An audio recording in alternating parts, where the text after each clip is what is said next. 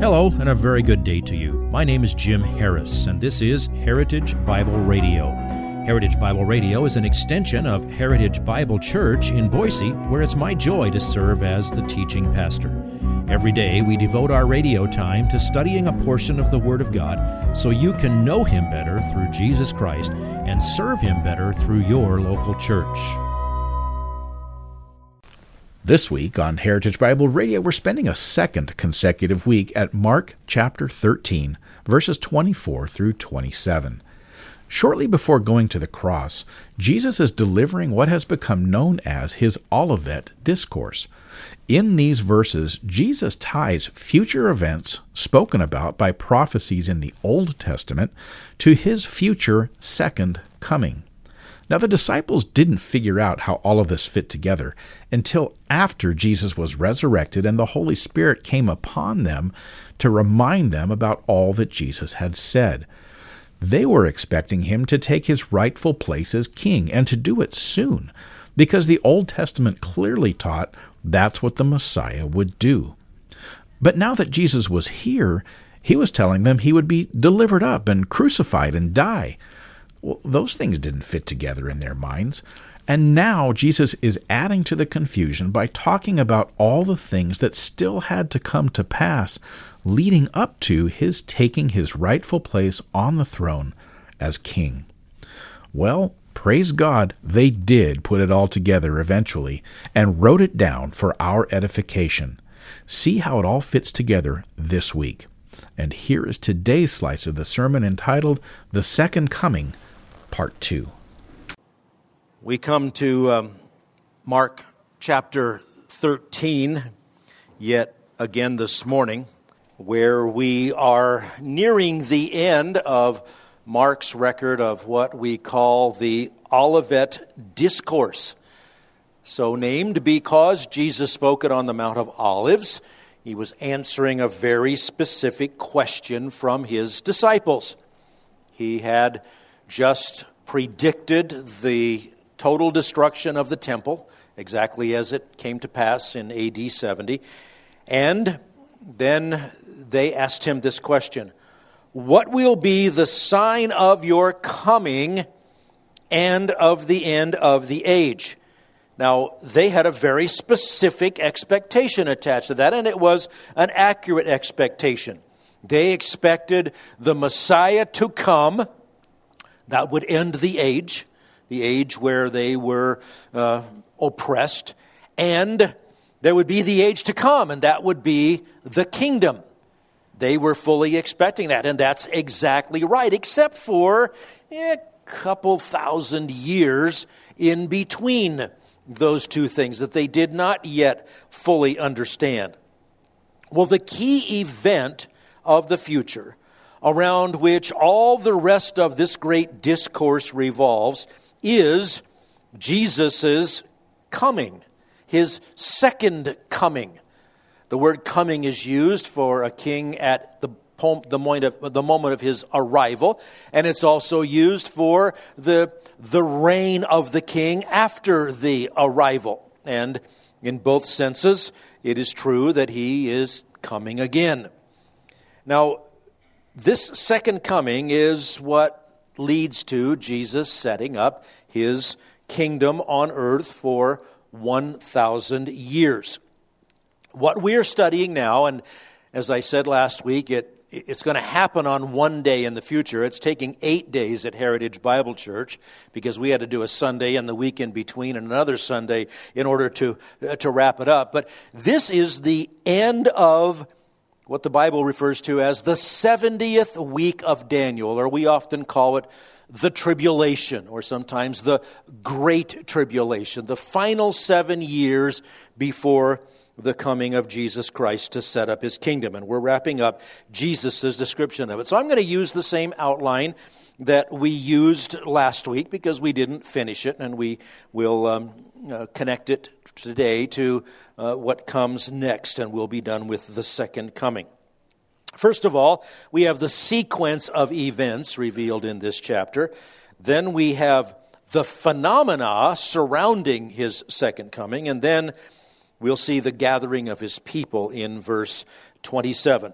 So, a very quick review about the sequence of events. As we come to Mark 13, verse 24, he says, "But in those days, after that tribulation." That's really specific. Those days after that tribulation that I just told you about. Matthew even tells us, as we put together all that he said, that's recorded in Matthew, Mark, and Luke, he said that Jesus said immediately after the tribulation of those days. Well, what tribulation of what days? Well, you need to look at the context. He said, you will hear of wars and rumors of wars and all these things and false Christ. And he says, that's the beginning of the birth pangs. And then when the labor becomes really intense, there's a key moment for you to watch out for. Mark chapter 13, I'll just pick out verses 14, 19, and 23. We've studied all of this, but these are highlights. Verse 14, "But when you see the abomination of desolation standing where it should not be," that's when the Antichrist breaks his promises to Israel, stops the sacrifices that he's allowed to be resumed in the temple, and makes himself the object of worship there. He says, when you see that standing where it should not be, let the reader understand. Remember how important that little parenthetical statement is? Jesus knew this would be written down, and it was for us, the readers, to understand this, to put all of this together. The men who were with him that night won't see this. We won't see this, but when this comes to pass, let the reader understand. God's word has spelled this out. Then, those who are in Judea must flee to the mountains, and we explained that. You skip down to verse 19. "For those days will be a time of tribulation such as has not occurred since the beginning of the creation which God created until now, and never will." For all the awful things that have happened and are happening in the world, this will be completely unprecedented in its horror. And then verse 23, he says, "But take heed, behold, I have told you everything in advance." Now, let the reader understand. We have to put these pieces together. Daniel 9, 24 through 27 is where that 70 weeks or 490 years, it's 77s literally in the Hebrew. That's the 490 years of prophetically significant history for Israel, that God would finish up all of his promises to them. 483 of those have elapsed. There's a gap between the 69th and 70th week. That's the era in which we live, and this 7 years is yet future. And from Jesus' words that we saw there in verse 19, this is going to be worse tribulation than ever. Many have used the terminology, the Great Tribulation, to describe the last 3.5 years of the tribulation before his coming. So some are kind of squashy on that. Some call the whole thing the Great Tribulation. I don't think it'll be so great myself, but there will be great tribulation, and the last half is going to be absolutely beyond anything that has ever happened. We move on to the phenomena, and we jumped in to this last week, Mark chapter 13, verses 24 through 26. What will be the phenomena surrounding the second coming of Jesus? He says, "But in those days, after that tribulation, the sun will be darkened, and the moon will not give its light, and the stars will be falling from heaven, and the powers that are in the heavens will be shaken. Then they will see the Son of Man coming in clouds with great power and glory." At the end of that 70th week of Daniel, just moments, maybe hours before Jesus Christ returns to earth, God is going to literally shake up the physical universe. The power of God, which has preserved the order of the universe so that we know where the skies, what the skies look like and where the stars belong, he's going to tweak that a little bit. Some of those laws will be temporarily suspended in some way that's going to cause terrifying phenomena on earth. Now think about this.